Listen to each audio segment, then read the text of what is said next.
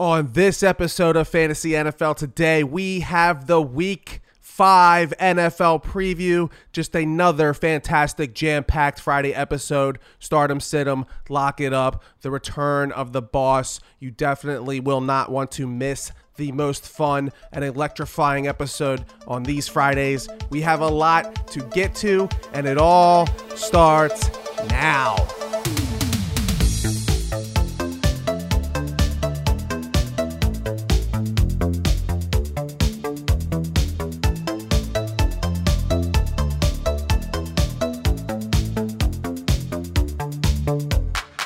Welcome to Fantasy NFL Today, presented by Hoopball. Today is Friday, October 8th. I am your host, Anthony Germain, and you can find me on Twitter at the Talking Sunday handle. That's TALKING, Talking Sunday, all one word. And again, this is my favorite episode of the week where we break down our best start-em, sit-ems. We have our Lock It Up segment where I'll give you my top 5 picks against the NFL spread in the Vegas market. If you're into it, you won't want to miss that. And then I bring on my very special guest each and every Friday, the boss, Nicky Bada Bing, to give you his top 3 picks as well. So let's get to it. We have a lot to get to. Let's start with the Week 5 start-em, sit-ems. And again, these start-em, sit-ems are not the obvious guys. I'm not going to tell you to start Patrick Mahomes. I'm not going to tell you to start Tyreek Hill. That is the obvious thing to do. What I will do is give you some starters that might be still available on the free agent list, floating around on the waiver wire, or just somebody you might even have stashed on your bench that you haven't even started yet this season. I'm giving you good opportunities, good outs for maybe some of the starters that have those tough matchups and you don't really want to start. We're going to give you those kind of guys. So with that, let's get to it. My favorite quarterback start of the week is quarterback Joe Burrow, the Cincinnati Bengals. This is the first time I'm recommending to start him, and it's against the Green Bay Packers. This is the strangest line I've seen on the board all week, with the Bengals being a 2.5 point underdog at home against the Packers. I know the Bengals are 3-1, but they're still the Bengals. How the hell are they under a field goal underdog to the Green Bay Packers? What does Vegas know that we don't? This has Bengals victory written all over it, and I'm willing to say that Joe Burrow is about to have an epic game against this Green Bay Packers defense. That Packers secondary is extremely banged up, and Burrow gets wide receiver T. Higgins back to give that wide receiving core full strength again. Let's go ahead and gamble on Burrow in a game with a total that sits at 50.5 points, meaning that it should be somewhat of a high-scoring game. So in this particular situation, I think the payoff will be worth the gamble here in this spot. So let's go ahead and fire up Burrow. My second favorite quarterback start of the week is Captain Kirk Cousins of the Minnesota Vikings. One bad week and everyone is ready to bail on the captain, huh? He finished as the quarterback 14-6-5 through the first 3 weeks before putting up a stinker, an absolute stinker against a really, really good Cleveland Browns defense in Week 4. Listen, the Browns are a good team. So he put up a stinker, so what? Remember, Kevin Stefanski, the head coach of the Browns, has spent many, many years as a coach, whether it was positional coach, assistant head coach, whatever it was, many, many years with the Minnesota Vikings before becoming the Cleveland Browns head coach. He knows Mike Zimmer. He knows Kirk Cousins. He knows the Vikings. The stinker makes sense. But this week, we should see the Kirk Cousins we saw from weeks 1 through 3 because suddenly he has bumped into the Detroit Lions, and everyone seems to have their way against this Lions defense. So go ahead and fire up Kirk Cousins as he dishes that ball out consistently to wide receiver Adam Thielen and wide receiver Justin Jefferson. My third and favorite quarterback start of the week is quarterback Sam Darnold of the Carolina Panthers. Look, I may have been wrong about the Philadelphia Eagles, but I'm not willing to accept that reality yet. And I still think the pieces are there for those Eagles to succeed on offense, but this team is extremely banged up, and the coaching for the Philadelphia Eagles is the real problem when you watch this team. The team just looks unprepared at times and makes foolish decisions way too often, especially on the defensive side of the ball. And I know the Philadelphia Eagles played the Kansas City Chiefs last week, but they got absolutely shredded like it was nothing. And this defense can't stop anyone. They can't stop the run. They can't stop the tight end, and they're getting shredded on the back end. I really like the Panthers in a bounce back spot after that blunder in Dallas, and I think Sam Darnold and his favorite target, DJ Moore, are on deck for a big game. So let's go ahead and start Sam Darnold. My favorite sits for the week are quarterback Trey Lance of the San Francisco 49ers. I know Trey Lance came in when Jimmy G went down with the injury and threw 157 yards and 2 touchdowns. It looks good on paper. When you look at the stat box, it looks great. But 76 of those passing yards came off an extremely really bad blown coverage for a long Deebo Samuel touchdown. So if you take out the blown coverage 76-yard passing touchdown, Trey Lance had only passed for 81 yards in that game. And to me, he doesn't look good. He doesn't look like an NFL quarterback. He looks like a playmaker. He looks athletic and do all that fancy stuff. But when it comes to throwing the ball, his mechanics look very sloppy. The kid doesn't look ready at all, and that's very worrisome for me. You would think that Kyle Shanahan going up to draft this kid at pick number 2, that he would look better at this point, but he just doesn't. Just go back and watch the highlights from that game. That ball that was thrown to a wide open Deebo Samuel, nobody was around him, no corners, no safety. It was the easiest completion I've seen in the NFL in a long time, and the ball was underthrown. Deebo Samuel had to stop, catch the ball, and then sprint to the end zone for the 76 yards. The kid is not ready. He's not accurate. His mechanics are sloppy. Beware. If this game gets out of control, they're going to have to throw the ball a lot to keep up with this Arizona Cardinals offense. And a lot of throwing from rookie quarterback Trey Lance can lead to a lot of interceptions. So just beware and keep Trey Lance on your bench. Let's see him play out a little bit more before we can confidently start him in our lineups. My second and last quarterback sit of the week is quarterback Jameis Winston of the New Orleans Saints, a preseason favorite darling that has turned back into the Winston pumpkin we all have known him to be. And this actually doesn't have to do anything with the Washington football defense being good, because clearly that is not the case. The Washington football defense has not lived up to those expectations at all. This has everything to do with head coach Sean Payton limiting the amount of times the quarterback throws the ball. Winston has only thrown the ball 23 times or less in each of the games he has started this season. And again, we are now seeing more and more Taysom Hill come in during those goal line / red zone plays, taking away the scoring opportunities from Winston. This limits Winston's fantasy upside, and for those reasons alone, we have to keep him on our benches and possibly cut him at this point. So before I get to my favorite running back starts and sits, I would like to go ahead and do a little side note here and tell you that if running back Chris Evans of the Cincinnati Bengals or running back Khalil Herbert of the Chicago Bears are still available, still around on your waiver wire or floating around on your free agent list, go ahead and stash them if you can. If you have players on your team that you're willing to cut ties with, I would recommend going ahead and stashing these two. We all know that David Montgomery on the Bears is out for four to 5 weeks. And now the starter is Damian Harris, who happens to be banged up as well. He has a severely bruised thigh, and if anything were to happen to him going forward during these next 4 to 5 weeks, rookie running back Khalil Herbert from Virginia Tech would step in at this point. He was actually rated as one of the better running backs coming out in this draft class. He just happens to be buried behind 2 really good running backs in David Montgomery and Damian Williams. So if he gets that opportunity to become a lead back at any point, he's a good stash.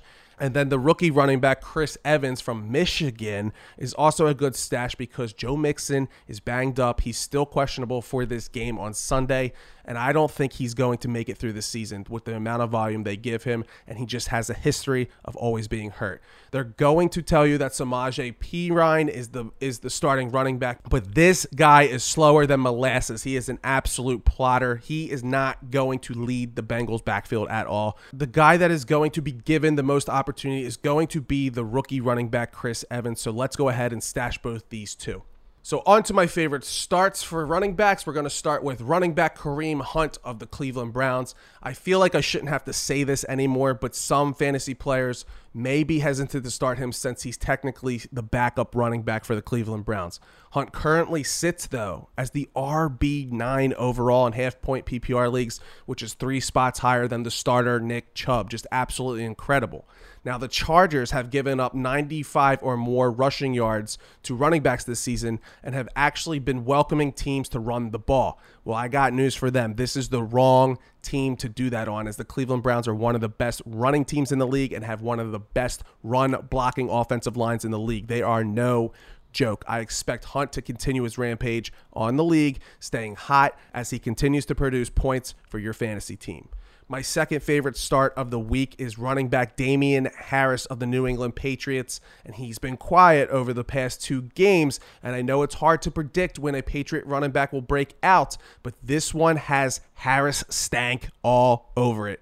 Unfortunately, the Patriots faced the New Orleans Saints and Tampa Bay Buccaneers in the last 2 weeks, who are both pretty good against the run. But let's not forget about his production in the first 2 weeks. In week 1 against the Miami Dolphins, he went for 100 rushing yards. And in week 2 against the New York Jets, he went for 62 rushing yards, but punched it in for a touchdown. Well, just look at who they bump into this week. The Patriots get the pathetic Houston Texans with Davis Mills at the quarterback helm, and the spread for this game is 9 points with a 39-point total, implying that this game should be a New England Patriots blowout. If that's the case, look for the New England Patriots to run the ball all goddamn day long, and that is music to our fantasy ears if you're a Damien Harris manager, so let's go ahead and fire him up. My third and final start at running back is running back J.D. McKissic / Jarrett Patterson. Who?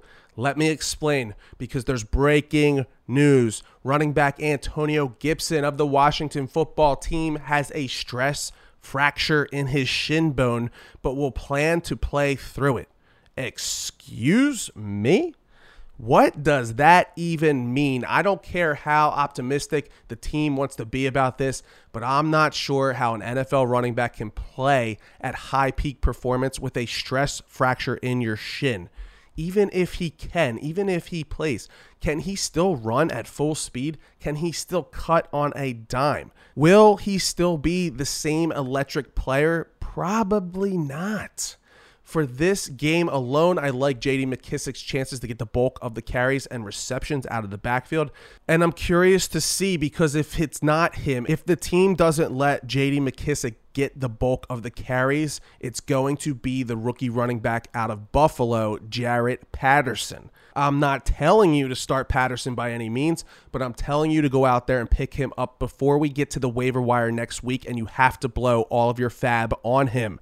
Patterson was a very, very productive running back in college, rushing for just under 3,900 rushing yards and 53 touchdowns for the Bulls. 53 touchdowns, 3,900 rushing yards. You heard that right. If this injury hinders Antonio Gibson to the point where he's hurting the team, or Gibson furthers the injury, we'll certainly see Patterson get a larger and larger role, because McKissic isn't built to be a starting bell cow running back. So for this game alone, I like J.D. McKissic to get a lot of points, but for the future, do yourself a favor and go out and get the rook. My favorite sits for the week is running back Miles Sanders of the Philadelphia Eagles. I was down on Sanders all summer long and fought countless people on Twitter over this. Miles Sanders just isn't that good, and the Eagles aren't running the ball as much as they should. But Sanders isn't getting the ball enough in this offense, and when he does, he isn't doing much with it. On top of all of this, he's being outproduced by rookie running back Kenneth Gainwell in both the run game and the pass game. Last week against the Chiefs, Gainwell averaged 10.3 yards per carry and caught 6 passes out of the backfield for 58 yards. We'll probably continue to see a split back committee for a little while longer, but the more opportunity Gainwell gets, I think the kid might run away with the job. Don't forget, budding superstar Antonio Gibson over in Washington was made to play wide receiver in college because Kenny Gainwell was the better running back in college on the Memphis Tigers. And we've all seen how crazy good Gibson has been over the last year. It's just a matter of when, not if, but I think it's happening a lot quicker than people want to realize. So let's keep Sanders on our bench. And if you're a Sanders manager, I would highly recommend to do whatever you can to package him in a trade and get back whatever you can before it's too late. My second favorite sit of the week is Samaje Perine. Don't be fooled. Don't waste your time. This guy stinks to the high heavens. I know Joe Mixon is banged up. He might not play, and even if he does, they might take it easy on him, but this isn't the guy. He's slow. He's an absolute plotter, and he's on his fourth team in 4 years being in the league. He's not the guy you want to have on your roster, and I'm sorry if you wasted your fab on him, but you made a big mistake. The guy you want to own, again, we were already talking about him, is the rookie running back Chris Evans out of Michigan.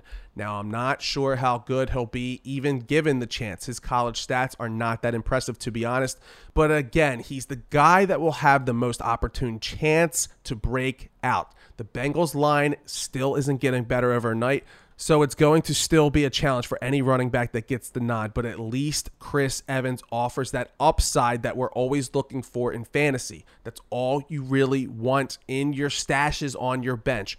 Upside. Don't settle for the plotter. Don't settle for the guy that's listed the starter. You always want to stash upside, and that's exactly what Chris Evans gives you, even if it never pans out.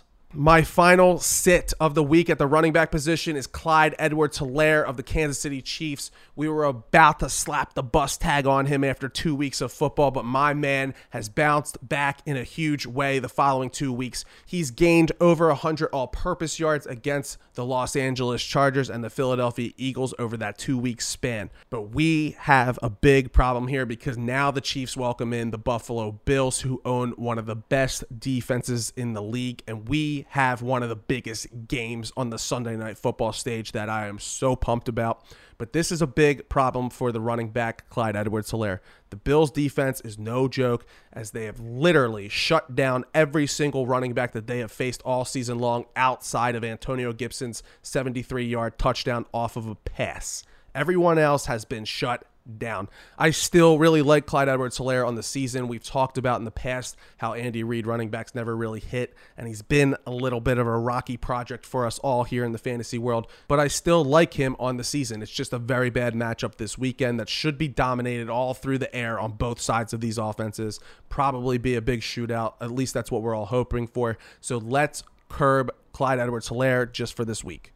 My favorite starts for the wide receiver this week. Let's go ahead and start wide receiver Jamison Crowder of the New York Jets. In fact, let's start all New York Jets wide receiver because I believe they're about to take the training wheels off of quarterback Zach Wilson, and it's all coming at the perfect time against the poorest Atlanta Falcons defense. Just absolute trash of a secondary. Now, I especially like Jamison Crowder because he's been a low-key fantasy stud over the seasons. Absolutely reliable and demands a high amount of targets each and every year. In his first game back with the New York Jets last week against the Titans, he didn't skip a beat. He provided a much-needed spark on the offense, accumulating 9 targets for 61 yards and even a touchdown. 9 targets, and the Falcons' defense is all I needed to hear to confidently start Crowder across the pond in London. My second favorite start of the week at the wide receiver position is T. Higgins of the Cincinnati Bengals. But just like the Jets wide receivers, I think we're going to start all Bengals wide receivers against this heavily injured Packers secondary. Higgins is coming back from a 2-game absence and provides a much-needed red zone target for Burrow as he scored in both games that he started in weeks 1 and 2. Now healthy, I'm expecting Higgins to dominate target shares in the offense. And let's not forget how good he was during training camp. Everybody seems to forget about players when they're injured or they haven't played for a couple weeks. This is why you see a lot of my sleepers hitting like Deebo Samuel, Mike Williams, Brandon Cooks. People forget about these guys from time to time, so don't forget about how good T. Higgins is. Don't forget about his potential. He still is, at the current moment, the Bengals' #1 option. I know Jamar Chase has been on fire lately, but he's also been thrusted into that role with Higgins on the sideline. But like I said, I like all of these wide receivers this weekend, so let's go ahead and fire them all up, especially if Joe Mixon misses this game. If Mixon misses this game, that running game in general is probably in trouble, which is going to force the Bengals to keep throwing that ball out and keep up with the Packers offense. So let's start all of them. My third and final favorite wide receiver to start is Jakobi Meyers of the New England Patriots. I recommended we start Meyers last week, and we got 12 targets, 8 catches, and 70 yards from the New England alpha wideout. Although he didn't score, we have to assume that that will eventually come, but either way, that amount of volume is exactly what we're looking for in fantasy football. Everything else should follow as long as we continue to get that amount of targets. The yards should continue to come, and the touchdowns should eventually come as well. This week, the Patriots get those lowly, pathetic Houston Texans, and just like we discussed with Damian Harris, they're a 9-point favorite with a 39-point total, which alludes to a Pats blowout. Even with a run-heavy scripted game for the Pats, Meyers should still be the New England Patriots' #1 target, and until that volume decreases or comes down, keep firing up Jakobi Meyers. My favorite sits of the week are wide receiver Diontae Johnson. I recommended that everyone avoid every single one of these Pittsburgh receivers all summer long, and in the grand scheme of things, it looks like it might have been good advice. Ben Roethlisberger is clearly in a free fall of decline. Father Time has caught up, and this Pittsburgh offense is just a freaking mess. I took some heat for that take, but what I saw from this Steelers offense toward the end of last season was not good, and they didn't do anything really to change it except add Najee Harris. And now the Steelers run into a very stout and tough Denver Broncos defense with really good corners that should be able to shut this Pittsburgh offense down. Like the Patriots and Texans game we just talked about, the total for this game is also very low, implying that there won't be much scoring. I expect a complete slobber knocker game from both of these offenses, so go ahead and keep Diontae Johnson and all these Pittsburgh wide receivers on your bench. Speaking of the Broncos and Steelers game, let's go ahead and keep Broncos wide receiver Courtland Sutton on your bench as well. For all the same reasons we're keeping the Pittsburgh Steelers wide receivers on our bench, we're going to keep the Denver Broncos wide receivers on your bench. I know Teddy Bridgewater is back in the mix, but the Steelers defense will be bringing the heat all game long, and 2 gloves Teddy can't move. On top of all of this, Courtland Sutton sprained his ankle during Friday's practice. It's just too risky, and there are plenty of options out there to plug in another wide receiver with a better matchup. There's always wide receivers to plug in no matter what time of the season. We can always find wide receivers. Hashtag robust running back draft strategy. My only favorite start of the week at tight end is Dalton Schultz of the Dallas Cowboys. And as long as wide receiver Michael Gallup remains injured, Dalton Schultz will continue to see volume. And he now has one of the best matchups this weekend against the New York Giants. Schultz received more targets than both Amari Cooper and CeeDee Lamb last week against the Panthers. And I think he has potential to be that breakout tight end this year in fantasy football. So go ahead and fire up Dalton Schultz if you happen to get him off the waiver wire either this week or last week. You were very lucky. Go ahead and fire him up. All right, and now it's time for the picks against the spread as we try to smash the books and cash those tickets. It's my favorite segment of the week, and although we are still off to a very rocky start, I'm not going to lie to you. I'm very, very frustrated. I'm very disappointed in my own picks this year so far. We are not off to a good start. We had another disappointing 2-3 week last week. In week 4, we were 2-2 going into the Monday Night Football game, and we had the Raiders against the Chargers, and the Raiders are one of the most frustrating teams. I'm getting mad just, thinking about that game again. The offense is so freaking undisciplined. John Gruden does not know how to get his team in line. The defense continues to show up. The defense continues to play very well, but the offense just keeps doing so many boneheaded things. It's so frustrating, but that is what you get when you take the Las Vegas Raiders. So anyway, it's a brand new week, and we are going to get to the picks because right now it is time to lock it up. You better lock it up. You better lock it up. No, you lock it up. You lock it up. Lock it up. Lock it up.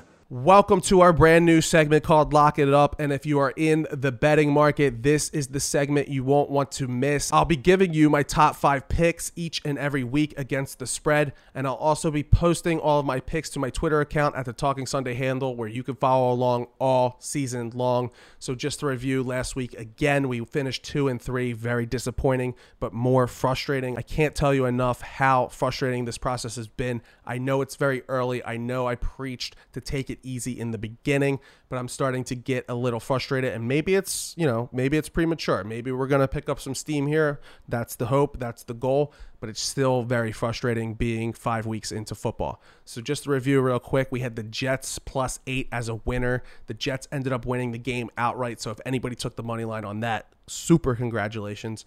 Another winner that we had was the Bears -2.5. That line I thought was way too low. And if you follow me on Twitter, I tweeted out that if you were feeling frisky to take the Bears -6.5, that was giving you odds +155 as an alternative line. And that also covered. But you were only able to get that if you follow me on Twitter. Our losers were the Carolina Panthers +5, the New Orleans Saints -7.5 that lost outright to the Giants after being up by 9 or 11 late in the game. And then again, the Las Vegas Raiders give us the loss with the +3.5, bringing the overall total to 7-13, which is only hitting at a 38% clip. So not great at all, but we are not giving up on this pod. We are only 1 quarter through football. So if we're looking at this like a football game, we're just down in the first quarter. We still have 3 quarters of football to play. Who doesn't love a good underdog story? And I'm looking to start the turnaround right here in week 5.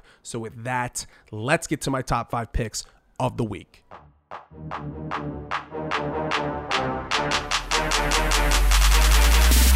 All right, number 1, my first lock of the week is the New York Jets +2.5. I was able to get this game at Jets +3.5 on Tuesday when the line was first available, but I still love it here at 2.5. I keep telling everyone that Zach Wilson is good. He just needs some time to advance to the speed of the NFL game and maybe play a defense that's not the Panthers, Patriots, or Broncos. We just saw last week how good Zach Wilson can be, or how capable he can be against a soft Tennessee Titans defense that was giving up 28 points per week. Wilson completed 21 passes for 297 yards and 2 touchdowns. He did have an interception, but hey, it's an improvement from what we've seen. This week, the Jets fly all the way across the pond for a very early game against the Atlanta Falcons, who are giving up 32 points per game. Softer than that Tennessee Titans defense. On top of all of this, the Falcons will be without star, and I use that term in quotes, star wide receiver Calvin Ridley, leaving Atlanta with Tom, Dick, and Harry to catch the ball. I really think that this might be the beginning to the Jets getting that swagger, to the Jets being that surprise that I kept saying all summer long that they might surprise people. I think just like with a lot of rookie head coaches and a lot of new pieces in the mix, it takes a while to gel. Look at the Jaguars just last week. They looked more like a formidable team. Sometimes it takes a few weeks to get it together, and I think a little confidence can go a long way for a rookie quarterback, and it looks like Zach Wilson might be getting those training wheels taken off. So take the Jets plus any points as they come away from this one, which what I think will be an outright winner against these sloppy birds in London.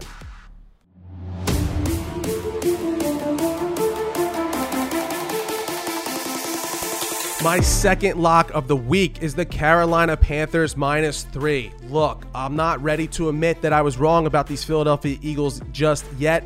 They've been dealing with massive injuries along the offensive line, and it looks like Lane Johnson will be out with a personal issue again this week. On top of all of that, this Eagles defense just cannot stop anyone. They can't stop the run, and they've been getting shredded on the back end in the secondary week in and week out. Last week, we took the Panthers against the Cowboys, and I thought they actually played well but made stupid mistakes along the way before the game got out of hand. Now, Carolina comes home, and I think they right the ship against this Eagles team dealing with the cluster injuries and just the really, really poor coaching. And that is the biggest issue I see with this Eagles team. With a rookie coaching staff, they look lost and confused at times, and it's costing this team wins. If Carolina wants to keep pace for a playoff spot with their division Tampa Bay Buccaneers breathing down their necks, they better find out a way to beat these Eagles at home on Sunday. The Eagles cannot generate pressure, which means that the one-read quarterback Sam Darnold should have plenty of time to find his guy DJ Moore all day long.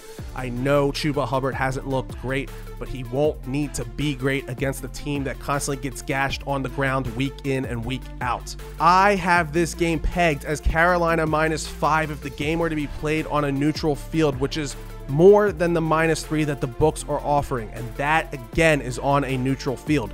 Now add in a little for playing in Charlotte, and we're looking at these Panthers winning comfortably by 6 or 7, so let's lay the 3 and keep on pounding. My third lock of the week is the Cincinnati Bengals +3. Does anyone else think that this is the strangest line of the week? And you're about to hear the boss's opinion on this game next, but sometimes I record that segment before my own. After giving this one much thought, I found myself on the side of the Tigers, and I'm sticking to it. I know it's against Aaron Rodgers and the Packers, but who have they really beaten that's all that impressive? The Steelers, who are an absolute mess this year, the 49ers, who almost mounted an epic comeback against them, the Detroit Lions, and they got smacked around by the New Orleans Saints in week 1. On top of all of this, there's a perfect storm brewing between the injured Packers secondary versus the now full-strength Bengals wide receiver core. The Bengals get back a healthy T. Higgins after a 2-game absence, and this game might not be the shootout everyone's expecting, because the Bengals defense has quietly been a force, giving up only 19 points per game, and no one is talking about it. Meanwhile, on the other hand, the Packers defense has been giving up 25 points per game. I know this one seems scary, but again, it's usually the scary bets that cash those tickets. So take the Jungle Cats, and let's hope that hippie Rodgers ate a little too many shrooms the night before.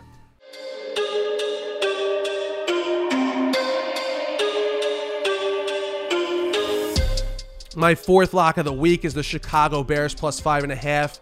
And the day has finally come, because Justin Fields has officially been announced the starting quarterback for the Bears, and I think he'll continue to improve off his performance against the Lions last week.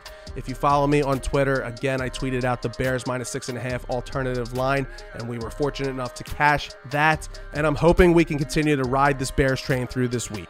The Raiders are back to being one of the most frustrating and undisciplined teams, at least on offense, under head coach Jon Gruden, and I'm pretty sure that their rookie tackle Alex Leatherwood leads the league in false starts. If I see him jump off sides or false start again, I'm going to pull all of my hair out of my head. And speaking of Jon Gruden, the Raiders now have a newfound distraction from Gruden's old emails back in 2011. Say what you will about people going back and digging up old emails or old tweets to target them now. Everyone has their own opinion about it. My point of it is that it's nonetheless, it is a distraction. Similar to the Urban Meyer distraction in Jacksonville. A distraction is a distraction. I expect the Raiders offense to continue to be penalized on a consistent basis and keep making those boneheaded decisions as the game plays out. The Raiders defense does scare me, but at least Fields has the wheels to escape and make the plays he needs to. I think this game is close, but I love this number at 5.5 for the cover. So let's go ahead and take the points on the roads for the Bears.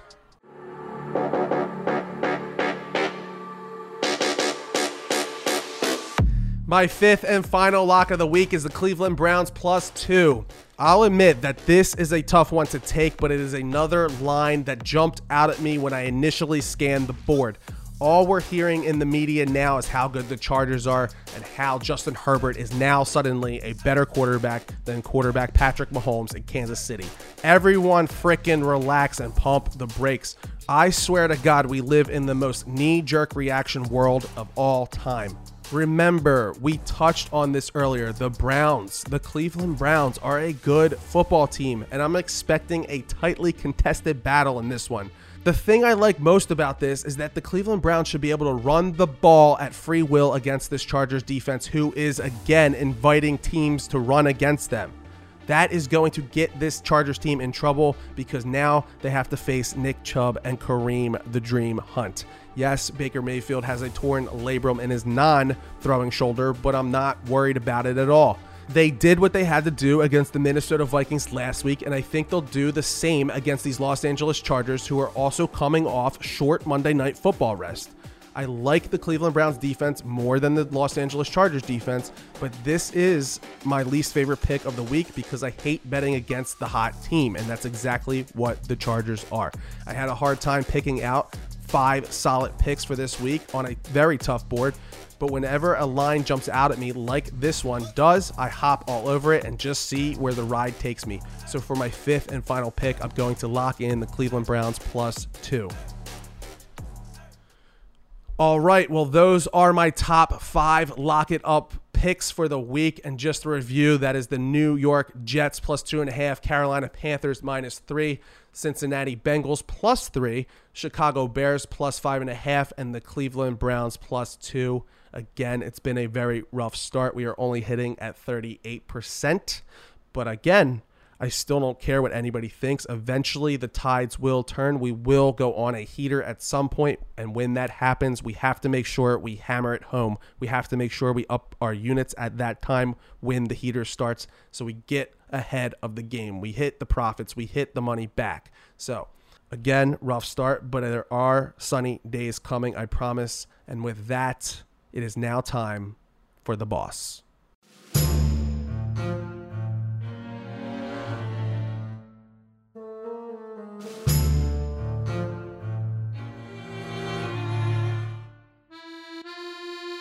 All right, you know what that music means. We welcome back the boss man, Nicky Bada Bing. And after getting back on track, going 4-0 in week 3, the wheels have come off the wagon again. And all I can say is I'm frustrated. I am frustrated beyond belief at this point, and I know it's early. We've only seen 4 weeks of football, but that means we're 1/4 of the way through, and it seems like every 1 step forward, we go 2 steps backwards. And I'm not just talking about the boss's picks. This includes my lock it up picks as well. So, boss man, first off, welcome back to the show. We unfortunately closed out week 4 with the goose egg, the 0-3, bringing the overall official record back down from the even 500 to 5-8. That's now a 38% success rate, which happens to be my exact success rate as well, the 38%. It sucks, and I'm frustrated, and it's starting to, become unsettling. Well, I hear you on the frustration level. No question about it. However, I'm going to try and find the silver lining and tell you, eliminate weeks 1 and 2. Weeks 3 and 4, hey, I'm 4-3. So trying to find the silver lining. You got the right word. It's frustrating as hell, but it's only week 4. We got week 5 coming up, starting tonight, Thursday night. And, it's a tough card again this week. Overall, I really had trouble finding 3 games that I could use as a lock it up. But I found 3, and I'm very confident in them. Yeah, sorry, I was having a little bit of technical difficulties there. There was a little bit of static on the line. I think I fixed it, though. But I agree with you on the let's just eliminate the weeks 1 and 2. And I know that's not fair. People will probably complain and say, yeah, well, in today's world, we can do whatever we want. But we did say how difficult it was through week 1 and 2, especially. I was really, really hoping that week 4 was going to be the big one. But, we'll get it. We'll get along here. We'll get trucking. But let's review the losers from last week, because I always like to go back and review. Maybe we find something we did wrong. The first one was the Minnesota Vikings +2. That was one of our home dogs. We love the home dogs here. They bark, bark, bark. But this home dog put his tail between his legs and went home. It was just an absolutely brutal game. But you know what? Honestly, this game was everything we could have asked for. If I told you before we took the Minnesota Vikings against the Browns that the Browns were only going to score 1 touchdown this game and only accumulate 14 points by the end of the game, we would have both shipped the mortgage on this game. Okay. the Browns scored one touchdown early, and then the Browns got a 2-point conversion and then field goals for the rest of the game to get to that 14. And then Baker Mayfield also had a terrible game, only completed 15 passes for 155 yards and 0, but somehow we lose this game with the final 14-7. Cleveland Browns win the game. Yeah, that was very disappointing. Minnesota at home. I expected a much better effort from them. They did defensively. Now, whether that was Minnie's defense or Baker sucking, Kirk Cousins laid an egg. That was the real problem for me and my assessment of what happened there. Minnie at home should have been much stronger than a 7-pointer. Yeah, I think the coaches on both sides, Stefanski and Zimmer, they know each other so well. I think that's probably why we saw the low-scoring game that we saw. Zimmer especially, he's a huge defensive coach. But the offenses, man, I just was not expecting that at all. 14-7 with these two. You got Dalvin Cook. He ended up playing. You got Jefferson and Thielen and Odell Beckham and Nick Chubb. I was just waiting for this offensive game, and it just never happened. So, I think we said one of these weeks, got to pay attention to that off, them coaches like that, and that detail escaped to me, like you said about Stefanski and Zimmer knowing each other so well. We missed an opportunity there to get on the hardest bet there is, and which is betting the under in a game. Yeah, so, it's just the amount of things you almost have to remember when you bet. It's almost like a golf swing. It's like, remember to keep the arm straight, remember to keep the head down, keep your eye on the ball through this. You have to remember so many things, and one little thing you forget, you just lose. So I got 50 years in, and I'm still forgetting shit. Exactly. Now, that might be because I've been doing it too long and I need Prevagen, but, Every year you learn something new, though. It's true. Every freaking week. Yeah, it is every week, actually. In this game, anyway. Right. So the Vikings go down. We have the Giants and the Saints under the 42. This one was brutal because at half, we were there. Yeah, we were there. It was a solid under. It was a solid under because at halftime the game was 7-7. That's as much as of a lock that we can get.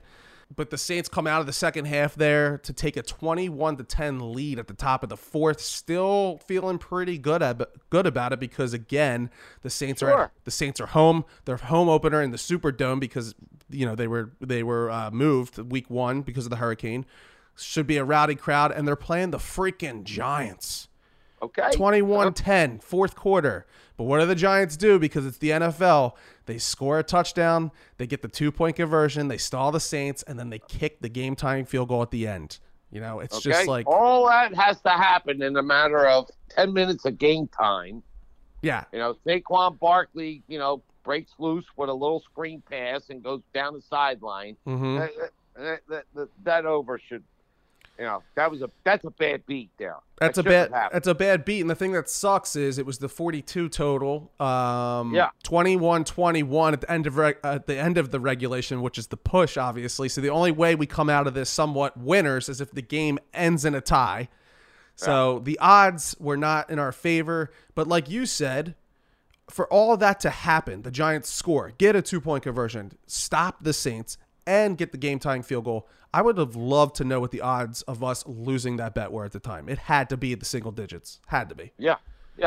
So terrible bad beat there, and that's all, again, part of this. I think we were definitely on the right side of that bet, but the bad bets are part of it. We will be on the other side eventually where the ones we'll even out. Yeah. We'll get that break. And then the best bet, the Rams, minus the 4.5. That's another loser. I still think the Rams are the better team, and I'm chalking this one up to the Rams coming off that Tampa Bay win a week ago, hungover as hell on it. I mean, I just don't know what else to say. All I heard in the media was how the Rams they're crowning them the Super Bowl champions. Who's going to beat these Rams? And then it's just compounded with that, I think Arizona for the past 2 weeks, I think they know they were a little bit lucky. They were down to the Jacksonville Jaguars by 9 late in that game in week 3. And then against the Vikings in week 2, the kicker missed the freaking field goal. So that, I think they knew that they're lucky kind of to be undefeated. So they brought everything they had to beat this Rams team coming off that hangover, right?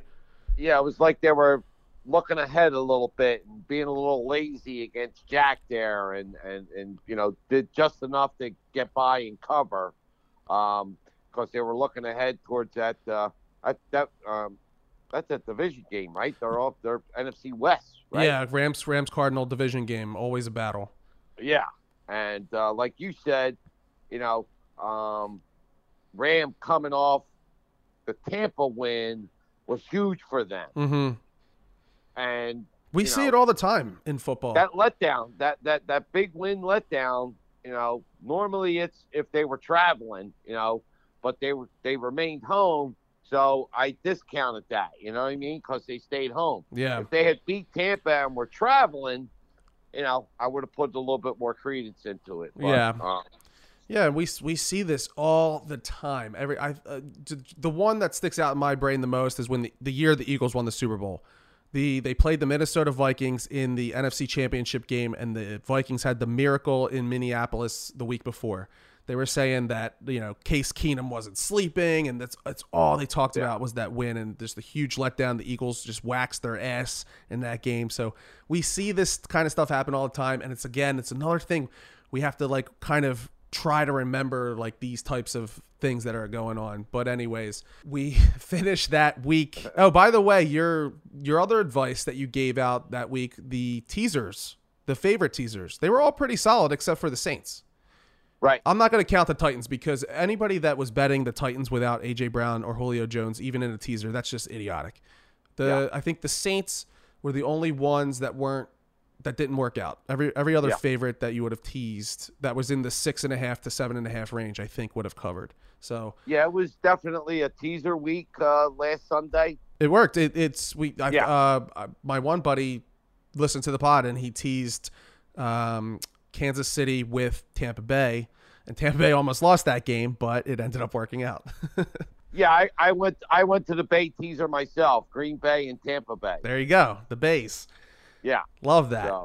So okay, so we wrap up here, week 4, 0-3. It sucks. It's 2 steps back, but again, we have so much football. I keep saying we're 1 quarter through, but we're really we still have 3.1 quarters because of the extra game. Yeah, so we'll get the extra game. We'll get the extra one there. No giving up here on this pod. We have that long season to get through.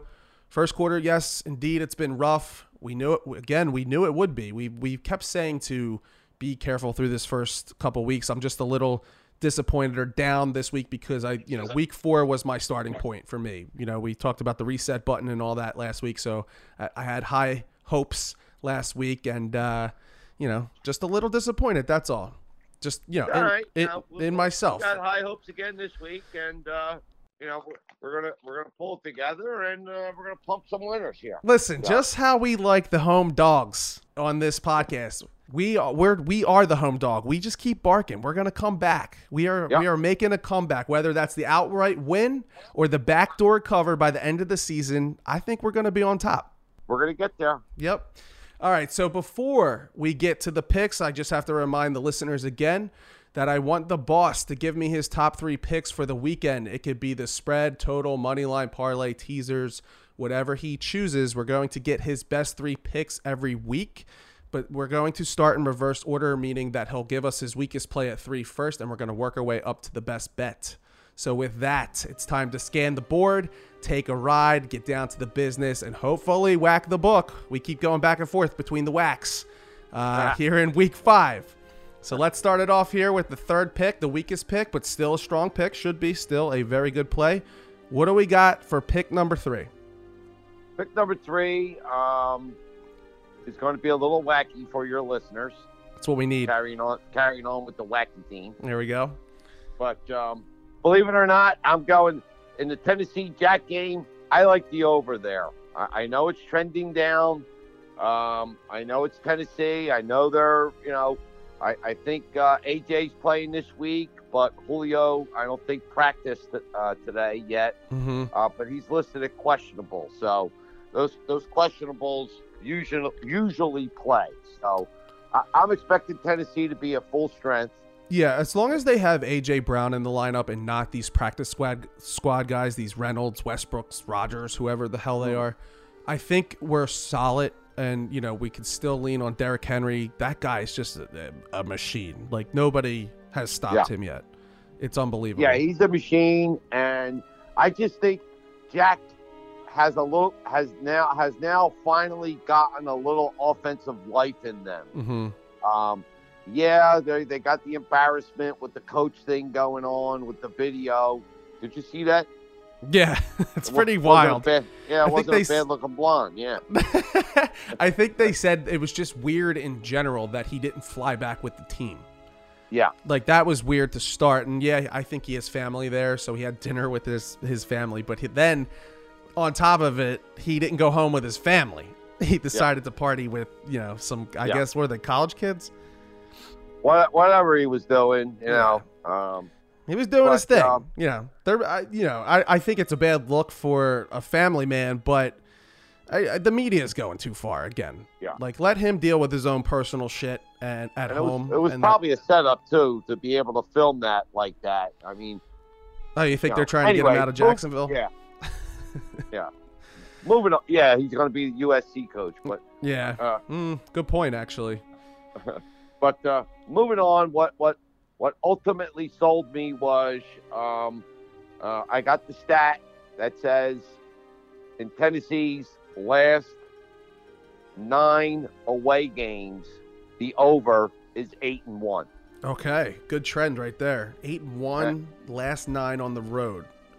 Yeah, for Tennessee, and like I said, I think Jack is finally going to start showing some offensive life. Well, they did. I mean, Trevor Lawrence, it looked like he got it together somewhat last week, right? Was that Thursday night football game that we saw? Yeah. Thursday night against. They finally figured out how to use him offensively. Right, and it seems like they're getting the running game back. I think James Robinson is finally getting the carries he deserves, and he's putting up numbers like he did last year. So the offenses on both sides, as long as we have either Julio or A.J. Brown, we don't need both of them. I think we just need one of them. The offenses on both sides are both powerful, and the defenses on both sides are terrible still. Right. So Tennessee, I don't know what it is now, but they just lost to the Jets last week, and before last week they were giving up an average of 28 points per game. So Tennessee's defense is not good at all. Right. So which is why I'm on the side of over in that game. Right, and I like the pick. It's over 48 or 48.5. She drifted down from 52 to 48.5. Okay, so we have the Tennessee Jacksonville Jaguars game over the 48.5. I like it. What is our second lock of the week? The second lock is going to be stat related. I'm going to this San Diego. Sorry, San Diego. My old school. Sorry, the Los Angeles Chargers. Now they should still be the San Diego Chargers. What a disgrace! They are to me. Yeah. But what a disgrace. Yeah. So and the stat that put me over the top for that game is the fact that Cleveland and your boy Baker, when they go to the West Coast, they're 1-9 in their last 10. Ooh, you know why? Those Midwesterners don't get out often. Okay. So they go to the West Coast, whether it's Los Angeles, whether it's San Diego, whether it's Seattle. They like to go out, check out the scenery, So, and the line's small enough, it's been anywhere from, pick to 2, 1.5. Yeah, I'm seeing Chargers -1. My look-ahead line had the Browns -1, though. So, yeah. It's basically it's a pick 'em, right? My only concern here is, we talk about this on this pod a lot, the instinct.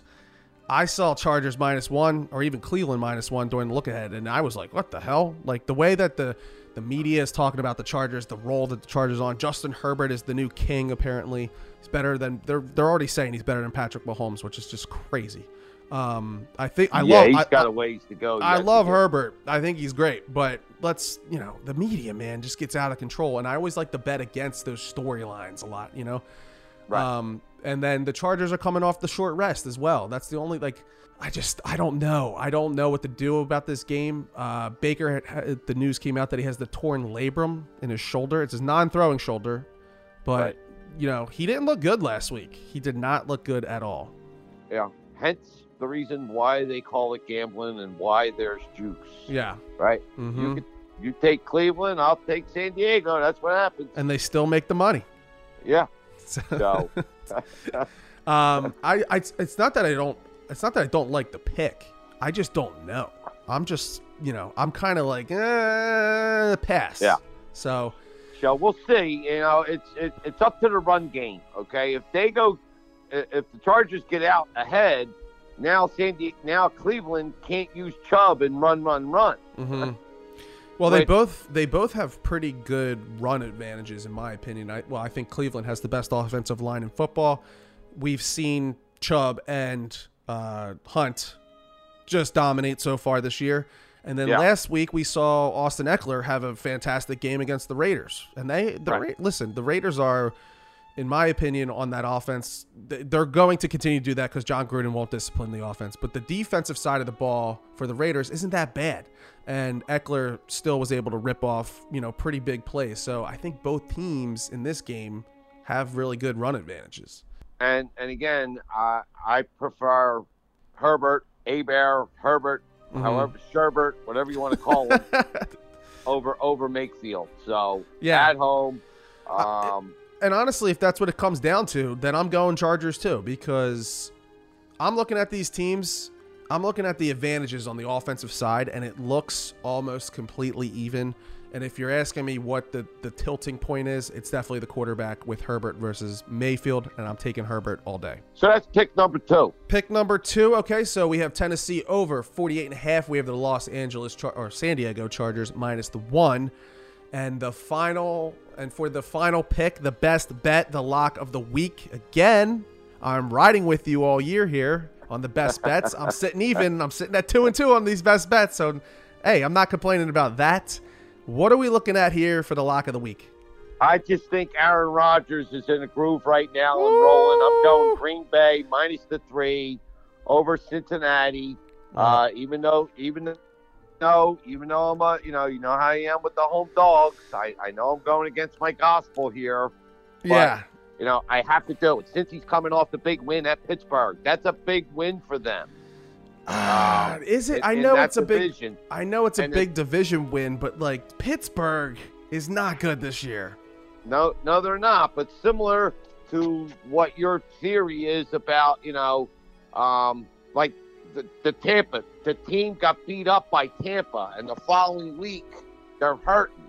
Yeah, but Tampa was undefeated up until that point. Well, I'm just saying that defensive type team that pounds on them the following week. Yeah, they don't have the same juice, and I'm giving Pittsburgh versus Cincy that same type of analogy where Pitt beat them up defensively. Okay, and to your point too, Cincy's not used to winning, and they're sitting 3-1 right now. Right. Where Green Bay for the last 2 years at least has been an NFC championship team. Yes. They're used to winning pretty often. So my only fear, like I said, Rodgers that week 1, he had that long face on with the off season, and he laid an egg. But since then, he's on his tippy toes. He's floating. He's hitting a point. He's what did he do last week with Didn't he do something with with juking them at the line of scrimmage, and he was laughing with the coach? Pittsburgh game, yeah, right? Tomlin. I didn't see the whole game, but I know that. I mean, yeah, Tomlin got a timeout in, and him and he acknowledged Rodgers by with looking at him and doing the nod, and Rodgers had the smile on and stuff. So But I just think Aaron Rodgers is, rolling right now. You're not going to stop him. Yeah, and I just did a real quick check to see who the Packers are playing the following week, just to make sure that it wasn't a look ahead. Right. And they're playing the Bears after the Bengals, so I don't think there's any type of look ahead here. Actually, the Packers, the Packers' schedule is pretty easy. They're playing Chicago, Washington, and then before they play Arizona. It's like, ugh. So they're not looking ahead towards anything. Yeah. What's Cincinnati's game next week? Cincinnati after Green Bay is playing Detroit. Okay, no big deal. So no look ahead for them either. But this one, again, this is another one to me where I saw the line and said, how the hell is Green Bay only -3? I get that since he's 3-1, but they're still the Cincinnati Bengals, right? Because they're on the road. Cincy Burrows, appears to be fully recouped, which was a miraculous thing. Yeah, and for him to be playing, coming off of what he did. Maybe Green Bay's defense isn't as good as I think it is, because I'm looking at this stat right here, or they're not stat, I guess analytics or whatever. The pass protection for Cincy against Green Bay's front seven is average. It's not like it's not below average. It's not like they don't have a crazy advantage. And the same thing for the run. It's average.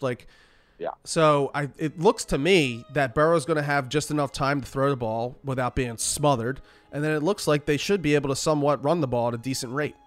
And then their wide receivers have Tyler Boyd has a nice advantage this weekend. So, yeah, I don't know. Like I said, for me, I'm in the camp that right now Aaron Rodgers is rolling. Yeah. He's seeing everything. He's dropping the ball right in there on the sideline routes. He's doing jump passes. Mm-hmm. He's on his tippy toes, making throws. Yeah, and their offensive line has a little bit of advantage over Cincy, but their run, they have a big advantage. I'm saying. Yeah. I'm going to see. So we should see a big game out of Aaron Jones for all you fantasy players, and even A.J. Dillon might even get a goal line toter there. And of course, nobody's stopping Devontae Adams. That's right. That guy just produces week in and week out, no questions asked. So yeah, I think this one's going to be close. But I'm in. This is the boss man best bet. I do not go against the boss man best bet. I will be taking the Green Bay Packers -3 for sure. And just to recap, we have the Tennessee Titans over the 48.5, and then the San Diego Chargers -1 as well. Those are the top three. Tough card this week. Tough card. I'm having a hard time. Up and down the card this week. There were, when I did my first scan of the card earlier in the week, this is just tidbit information. I think we talked prior. I was like, how could Carroll only be a 3 over Philly at home? Mm-hmm. That one made me do a double take. That's what I keep coming to this week. It's like with your two picks. Like you just said with Carolina, I'm like, how are the Chargers only -1? How is Green Bay only -3? How is Carolina only -3? Like that's what. That's why I think this card is hard. Sorry, I'm choking over here, but it's just a tough card. The only bet I have locked in so far is a teaser, because the Minnesota Vikings opened up on my book as -7.5, and then I teased it with the Browns, who we're going against with the Chargers, but I'm getting the Browns at 7.5 in what I think should be a close game, obviously as reflected on the spread at the 1. So I got the Vikings plus 7.5, or no, sorry, Vikings -1.5, and I have the Vikings -1 with the Browns plus 7.5. That's the only thing I have in so far. That's it. Right. So, and the other one that I looked at with a crooked eye was New England giving 9 to Houston. Yeah. That's a lot. That's a lot, and I always look at the total to help guide me a little bit. With that low total down, it opened up at my infamous the Pitt Denver game and New England Houston both opened at my 41.5 line. Right, and both but they've drifted down. Okay, if it stayed 41.5, those two unders would have been on my picks. Yeah, but because it's drifted down to 39.5, I'm off it, but they're trying to suck you into the over, people. Don't be afraid to stick with the under there, especially Denver and Pitt with those defense, especially the Denver defense. And it's interesting you talk about when you look at a spread, you use the total to guide you, because if you are in the boat of wanting to take the New England Patriots minus the 9 and you look at that total of 39.5, your really only option here is for a New England blowout. That's what they're saying. Otherwise, shutout. Like that's your only option, because if the Houston Texans go tit for tat with the Patriots, they're not going to cover that 9, not even close. So it's like they're correlated with each other, is what you're saying. So yeah, and I almost made Houston one of my picks because New England's coming off of that Brady return game, right? Mm-hmm. And all that emotion and everything that went on for the Sunday night game. Very good point. Yes. And they almost lost. Okay. So, but all that, yes, all the media drama, all the talking with Bill Belichick and the owner Robert Kraft, just all in his press conference, all the questions he was asked about returning to New England. It's very emotional. I almost talked myself into, but I couldn't bring myself to do it. I like these other 3 plays better. I almost was going to go to a 4th play, and use Houston as I'm the home dog fan. Mm-hmm. So my only concern with taking Houston is the quarterback. Of course. So it's just like, that's really what you're betting on. If you're taking Houston, you're either trusting Davis Mills that he won't implode and throw, however many interceptions against Bill Belichick defense. We know what his record is against rookie quarterbacks.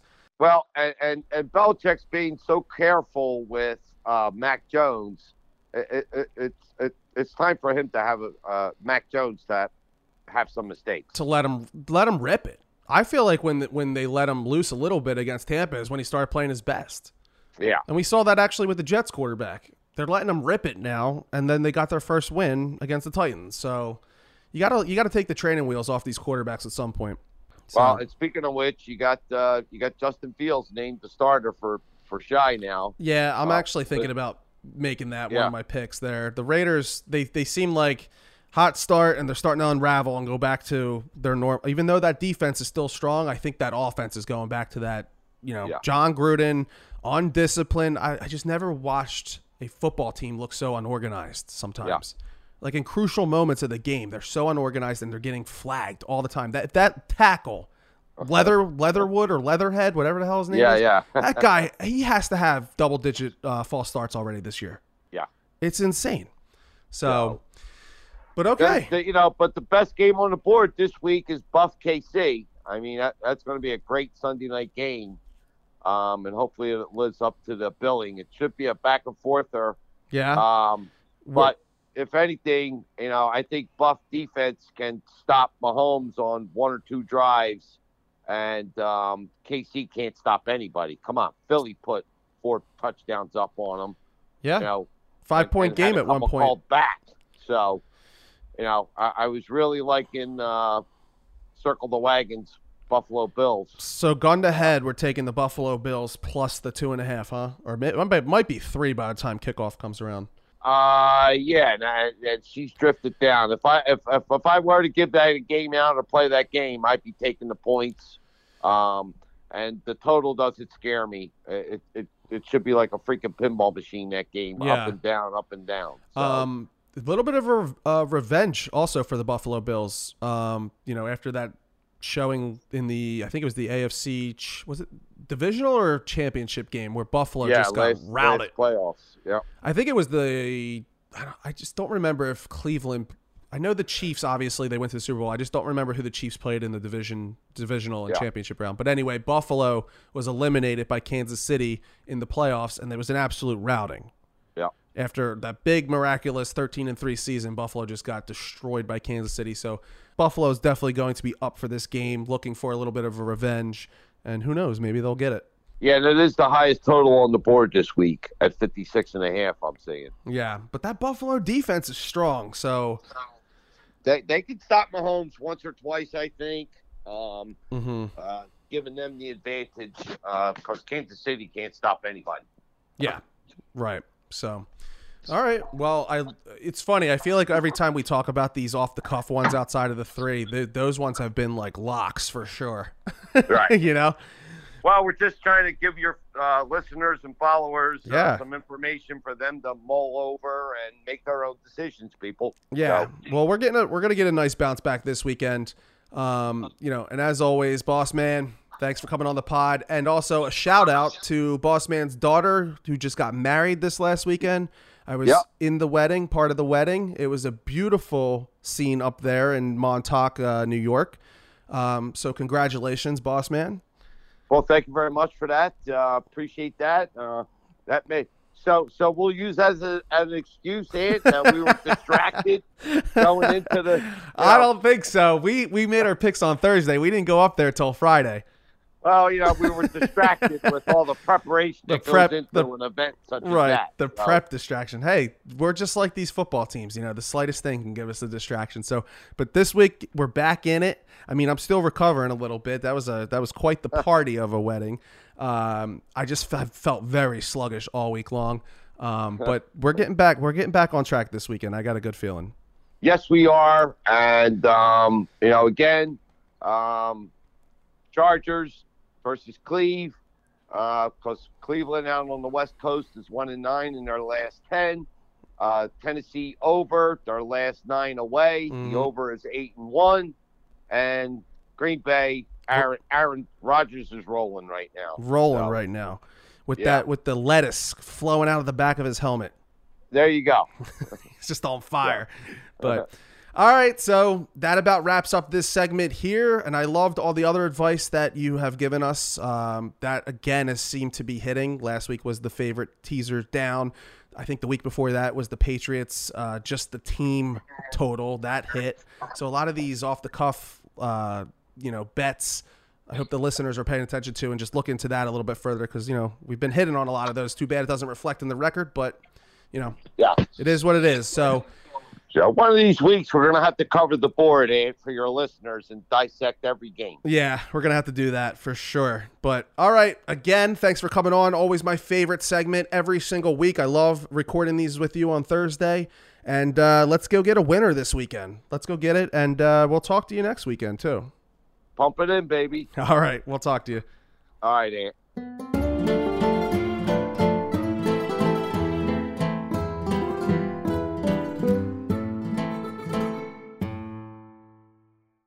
Well, that closes it out for our show today. Everybody go out and enjoy your weekends. Enjoy week 5 of NFL regular season football. As always, go get those fantasy football wins.